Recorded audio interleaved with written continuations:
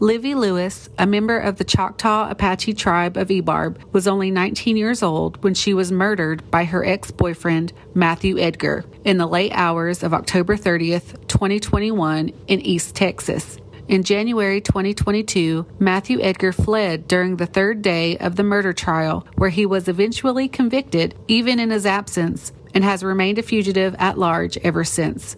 To make this clear, this man is still on the loose, and Livy's family needs our help. Matthew Edgar is considered armed and dangerous. Anyone with information is urged to call either 911 or 409-787-2266. Hey guys, this is Osh. This is Shiashi. This is Maggie, and you're listening to We Are Resilient. Okay, that sounds good. How was y'all's weekend? My kids are in Florida with their dad, so it's quiet here. And the baby's asleep. The baby's asleep. What about you, Osh? It was good. We finished up back to school shopping. We start school tomorrow. But as kids get older, man, they get more expensive. Like way more expensive. Phoenix is in like grown man clothes and shoes. Yeah, I took mine to WWE SmackDown Friday. We had signs and everything. I saw that. Oh wow. Didn't make it on TV. Damn. No, we were hoping when the tribal chief came out there, they'd recognize, indigenous, but no. But it was fun. We did a lot of screaming, but it made me think because at one point Bryson had to go to the bathroom. So we all had to kind of load up and go. And I was like thinking about the girl who went to that Dallas Mavericks game, which has received like such little attention because it was literally human trafficking in real time and how it kind of progressed. And I just kept thinking about that, just how easy and how fast stuff like that could happen. So I was a little nervous. That's the worst part about like when I would travel alone with the boys, like we would all have to go like to the bathroom together. You'd have to like leave your restaurant table empty if one kid had to go to the bathroom. Yeah. Because you're like, I'm not letting you go by yourself all the way across the restaurant in the men's room. Yeah. Especially when you have boys and you can't go to the bathroom with them, obviously. So we all piled into the women's room and I just stood right there at the entrance. Ain't nobody getting out without me knowing. But yeah, so it was fun. We had a lot of fun. And she got her nose pierced, Josh. Who am I? I feel like a badass. All right, Maggie, this is on you. What do you got for us today? Okay, so we always share a lot of injustices on this podcast, and most of the time it's due to a failure in the justice system in regards to finding a perpetrator or convicting them of a crime related to MMIW cases. But today's story is a little bit different. It's still an injustice, but in January of 2022, Matthew Edgar, who was 25 years old, was on trial for the shooting death of his 19-year-old ex-girlfriend, Livy Lewis. On the third day of his trial, Matthew did not show up for court. Despite his absence, Matthew Edgar was convicted of murder in the death of Livy and sentenced to serve 99 years. However, authorities are still searching for him today. What? So he's charged with murder and he is just out there somewhere in the world. They charged him with murder in his absence in court. So even though he didn't go to court, the trial continued and he was convicted. So he knew he was guilty, so he just didn't show up. Do they not hold these people in jail? Well, I'll tell you about that. I'm unnerved already. That makes no sense. It really doesn't. And not that this, I want to say this in the most political way possible, but Livy was a brown, obviously Native American woman, and Matthew Edgar was a Caucasian male. So I think had he not been Caucasian, the circumstances might have been a little different. And we know that statistics show that it is more common for a Native woman to be abused by a non-Native man. It just doesn't make sense that he wasn't held in custody. I'll tell you about it. It's gonna make less sense when I tell you about it, but and can you continue court if they're not present? Yeah, like if a person dies or something in the middle of the trial, they would continue it. So they're just like, we don't know where he's at, but we're gonna go ahead and just convict. We're gonna find him guilty, and then we'll just see if he turns himself in, if he shows up, or see if they can put a search out for him and find him afterwards. I'm sorry, but that's embarrassing for that court system. Yeah. Can you imagine her family? My God, killer's still on the loose. This story gets it. Yeah, you guys are gonna be even more mad at the end. Great. Livy Lewis was 19 years old at the time of her death and lived in Hemp Hill, Texas. She was a member of the Choctaw Apache tribe of Ebarb. The Choctaw Apache tribe of Ebarb is located in the western Sabine Parish in Louisiana. This tribe was officially recognized by the state of Louisiana in 1978. So it's not a federally recognized tribe, it's a state-recognized tribe. Tribal members continue to live on these ancestral lands, with the number of tribal members totaling around 3,000. The community is the second largest American Indian tribe within the state of Louisiana. Traditionally, these people have spoken a dialect of Spanish dating from the establishment of Los 80s, maybe? Los 80s. That's what we're going to go with. Is this our first Louisiana tribe? I think so. So this tribe is a very small state-recognized tribe, but obviously has descendants from both Apache and Choctaw ancestry. So Livy was described as a girl whose smile could brighten anyone's day. Her mother stated she wants her daughter to be remembered as someone who was persistent in doing good things, wasn't judgmental to others, and would help someone change their life at any time. Livy constantly reminded others that you could do and be anything that you want to be. Have you noticed that a lot of times when these women are described, they're described as just such a positive, happy person that can brighten up a room? You know, I hate to be like kind of the dark cloud, but it seems like people who have those personalities, who are just all around like good people who see the good in other people, are the ones that get taken advantage of and abused. Oh, most definitely. And it's just really sad that it seems like, you know, these predators pretty much go out and look for women that they know have personalities like that or traits like that, so they can abuse them in that way. It's like they groom them as well. You know, they see these women and then they groom them and they make them feel like,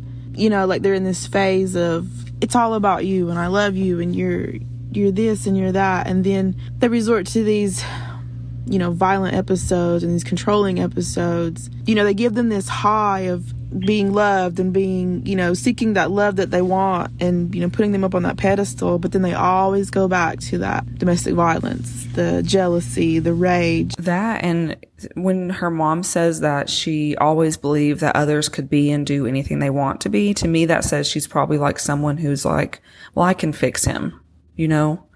So if she was in like a domestic violence relationship, she's probably like, you know, I believe in him, he'll be better. Yeah. And that's even worse because, you know, 99% of the time, you can't fix somebody else. They have to change themselves. On the night of October 30th, 2020, Livy and Matthew, along with some of their friends, were at a party to celebrate Halloween. Witnesses from this party remembered Matthew and Livy arguing on the porch of the home the party was at because Matthew had accused Livy of talking to another man. Witnesses reported that Livy left the party on her own accord and in her own car, but that Matthew chased after her in his car once she left. Tragically, in the early morning hours of October 31st, Livy was found dead in a car alongside a highway near a road called Farm to Market Road number 83. When officers arrived on scene, they found Matthew nearby, lying on the ground in a fetal position, covered in blood. He was taken to the hospital to be evaluated and on the way told EMS personnel that he only remembered drinking on someone's porch. Matthew was ultimately released that night with no known injuries, despite telling officers that he had been stabbed. So he was in the fetal position playing I blacked out, I don't remember a thing. Yes, and lied and told officers that he had been stabbed, trying to maybe make it like a self-defense type situation, but he hadn't. And none of that was cause for concern. They were just like, all right, go home. And he accused her of talking to another. Are we saying like seeing another man or like just talking to a guy at a party? Just talking to a guy at a party. Just talking to a person. Yeah. And this was his ex-girlfriend. So this guy's very insecure and manipulative because he lied to the police. It was later determined that Livy died from blunt force trauma and a gunshot wound to the neck. The details of that night are not well documented in the news stories that I read, but in reports from the trial, the prosecutor shared text messages that Matthew sent one day after the murder. One was from the early morning of November 1st, just one day after the murder. Someone who attended the party sent Matthew a text asking where Livy was, to which he responded, dead. Just dead? What? Nobody knew that she was dead at that time the next day. Or maybe they knew something was going on, but no one knew like exactly. I just imagine it was probably like, you know how sometimes when something bad happens, people will be like, pray for my family or think about our family in this time. So they knew probably something was going on, but no one knew, like, the details. Is what my thought was. In November 2020, Matthew was formally charged with the murder of Livy and was detained. However, despite objections from the prosecutor, his bail was granted at only $50,000. So to put this into perspective, bail bond agencies typically offer bail bonds at a certain percentage of the total amount of bail. And in the state of Texas, this percentage is only 10%, meaning that Matthew Edgar, who was just charged with the violent murder of his ex-girlfriend, was likely released on bail and only required to pay $5,000 up front. What? That makes no sense. Listen to this. So it was reported that Matthew was very well known by local law enforcement, having even been involved in a high-speed chase in December of 2014 where an officer was injured. However, this previous offense apparently did not have any influence on the bail set after being charged with murder. In addition to the murder charge from the day of October 31st, Matthew was later indicted on more charges from that same day that Livy was murdered, but this time it was involving a different girl named Montana Bockel. He was accused of assaulting Montana, with whom he was reportedly involved in a dating relationship. Edgar is accused of choking Montana and also kicking and damaging the doors of her vehicle. Based off of reports, it's unknown if Matthew was convicted of these charges.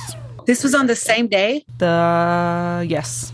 Based off of reports, it is unknown if Matthew was convicted of these charges. He's well known to law enforcement agencies. He was involved in a high-speed chase where an officer was injured, and he had more violent charges the same day that he was released from the hospital, the day that Livy was found.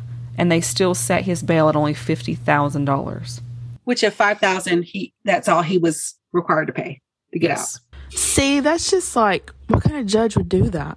No, it just doesn't make no sense. With all these priors, all these crimes that he's committed, murder. You know, I don't want to be accusatory, but when I was telling my boyfriend about this case, he's African American, and he was like, if that had been me, he said I wouldn't have got bail set. Like, I would have just remained in jail just because of the color of who I am.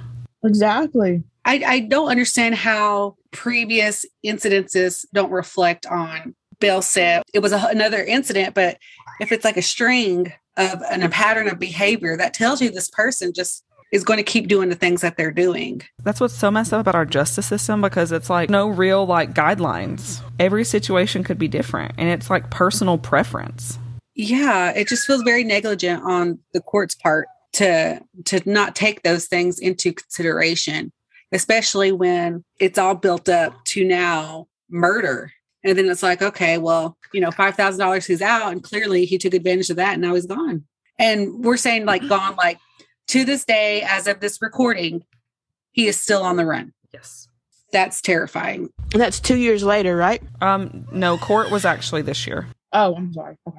But the crime happened in 2020. So, I mean, he's been out on bail since then, just wandering around the streets. So just from hearing these few incidents, clearly this is an unhinged, violent man. So just like you guys, I can't understand how a violent offender and obviously potential flight risk received bail and is out on bail. Yeah, and he was charged, and he's still convicted. Well, yeah, so you get bail after you're just charged. Yeah, so, I mean, but clearly he has a record and ran from cops in a high-speed chase. So why would you not think, obviously, this person isn't afraid of running? Right? Livy's mother, Darcy Bass, has been tirelessly and passionately advocating for her daughter since her murder. After her daughter's murder and after Matthew Edgar had been unjustly released from custody, Darcy has been very vocal in her disapproval of his release. In a statement on her social media, she recalled an incident where she actually ran into Matthew at a local convenience store. So he's still just in town. He hasn't fled the town, the state. He's not even smart enough to do that. So when he was released from bail, yeah, he was just staying around town. I'm sorry. Oh my God. And she ran into him at the store. Yeah. I'm sorry. But who runs this police force down there and this court system? Because obviously they don't do a very good job. He was charged and sentenced. And he up there at the local grocery store. Okay, well, listen to this. So Darcy Bass wrote a post about the incident where she ran into him at the convenience store. She wrote, "I lost it. I started going towards him, throwing things and screaming, 'You killed my daughter.' Assaulted him and damaged his vehicle while he was running from me like the little he is. I wish I could have done more. It's too much to see him in public. Well, if he didn't know before, he knows now how I'm coming. It was later reported that after this incident, Matthew filed charges against Darcy for assault, causing bodily injury, criminal mischief, and retaliation. Ultimately, Darcy turned herself into the police and was arrested for the listed charges. What? And he's still not in jail? That's a bunch of bull. I'm sorry. So this guy's convicted of murder. No. So at this time, when they ran into him at the convenience store, he would have just been charged and released on bail. So it's before the trial. But he was charged and found at the murder scene. So clearly, and later on convicted. And he just stayed in town. And poor Livy's mom had to see him in town. Can you imagine? And who would blame her? And he pressed charges against her. The audacity to file charges. And the police arrest her. Yeah. I'm seething. So Darcy's pretty active on social media. There's a page called Justice for Livy Lewis, and she is still very adamant, that her daughter deserves justice, and she does. And she wrote, "The pain of losing her is not ever going to change. I just want to start healing. I am never going to walk the same. It's like I've lost a limb, all of my limbs. And I'm learning to crawl again." She was reported to say she'd like to see her daughter's killer behind prison bars, where he belongs, but she quoted to say, "I would rather have the truth than any penalties or years," said Bass. "I would rather him sit down and tell me what happened at this time so I know what happened to my daughter." Gosh. And then now he's actually been sentenced to 99 years. He's just not been arrested to begin serving those 99 years. Correct. So I guess the question is it they just can't find him? Are they just not actively trying to pursue him? What's the holdup here? So they just can't find him. Most of the time, they're probably people that run like this are probably being harbored by family. As Livy's family remains heartbroken over the loss of their daughter, the tragedy continues as it does for many MMIW families, as a person responsible for the senseless tragedy is still out there roaming free. Yeah, I was going to say, it's scary because he's still out there and we don't know where he is. On her Facebook, she's had people help her recreate how he could look today, if he changed his appearance. Oh my gosh. Isn't that scary? You just don't even know who you're walking around with. And we say this, I think we've said this a lot of the time on these episodes, is that we just don't know who you're passing in the streets that is a convicted murderer. And imagine seeing this monster in the damn store. And think about the families too, that the perpetrator does get convicted, but then they only get 10 years in the same situation. They could come back and live in that same town and the families have to see these people. There's just great flaws in our justice system. Sometimes it does what it's supposed to do, but sometimes there's too many loopholes for really bad people to get away with really bad crimes. To have the audacity to file charges against the mom, knowing that he murdered her daughter. Yeah. I don't know. It makes me mad to hear this story and just the way that he's treated people and the things that he's gotten away with and still plays the victim. He's definitely dealing with, he's a narcissist. Yeah. And that's a big trait of a lot of these abusers. Yeah, it is. It's a common trait of domestic violence abusers. Yeah. Yeah. But it's like the epitome of narcissism for him to be charged with murdering someone's daughter and then press his charges on her for being upset about him being charged with murder, causing him distress. I'm are you kidding? I feel like we're in North Carolina and Louisiana is not that far. It is, but it's not across the country. And we haven't heard anything about him. Be on the lookout. The news coverage is very lacking on that. So there was a lot of local articles. The news station there in this county actually covered it quite a bit. And there was an article from People that actually covered the fact that he fled after receiving the conviction. But I haven't seen a whole lot of outrage, people putting this guy's face out there. I don't even know how I ran across this one, but I hadn't seen it enough to even know about it. You know what I'm saying? Yeah. But why haven't we? We're close to Louisiana. Everyone comes to the mountains. to hide. Currently, there is a $10,000 reward for information on the whereabouts of Matthew Hoyt Edgar. The Sabine County Sheriff's Office has checked out a number of reported sightings in areas in Texas, but have also looked into sightings in surrounding states and counties. It was noted that Matthew is either likely still in Texas or is in Louisiana, where he has extended family. So Matthew Edgar is considered armed and dangerous, and law enforcement officials discouraging approaching Edgar. He was last known to have short brown hair, blue eyes, and stands about 6 feet tall. Anyone with information is urged to call either 911 or the Sabine County Sheriff's Office at 409-787-2266. And I want to read a little bit more, too, about Livy, because I hate ending stories where it feels like we didn't really, get an idea of who she was. Livy's story is tragic, but her obituary shares some light on who she was as a person. It reads, funeral services celebrating the life of Miss Livy Heather Lewis, who went to be with the Lord on October 31st, 2020, were held Saturday, November 7th, 2020 at the St. Joseph Catholic Church. Although planned, she made her surprise introduction October 4th, 2001, coming into the world just the way she lived, bringing joy to everyone's life. To know her was to love her. Livy was a beautiful ray of sunshine that shone through her eyes.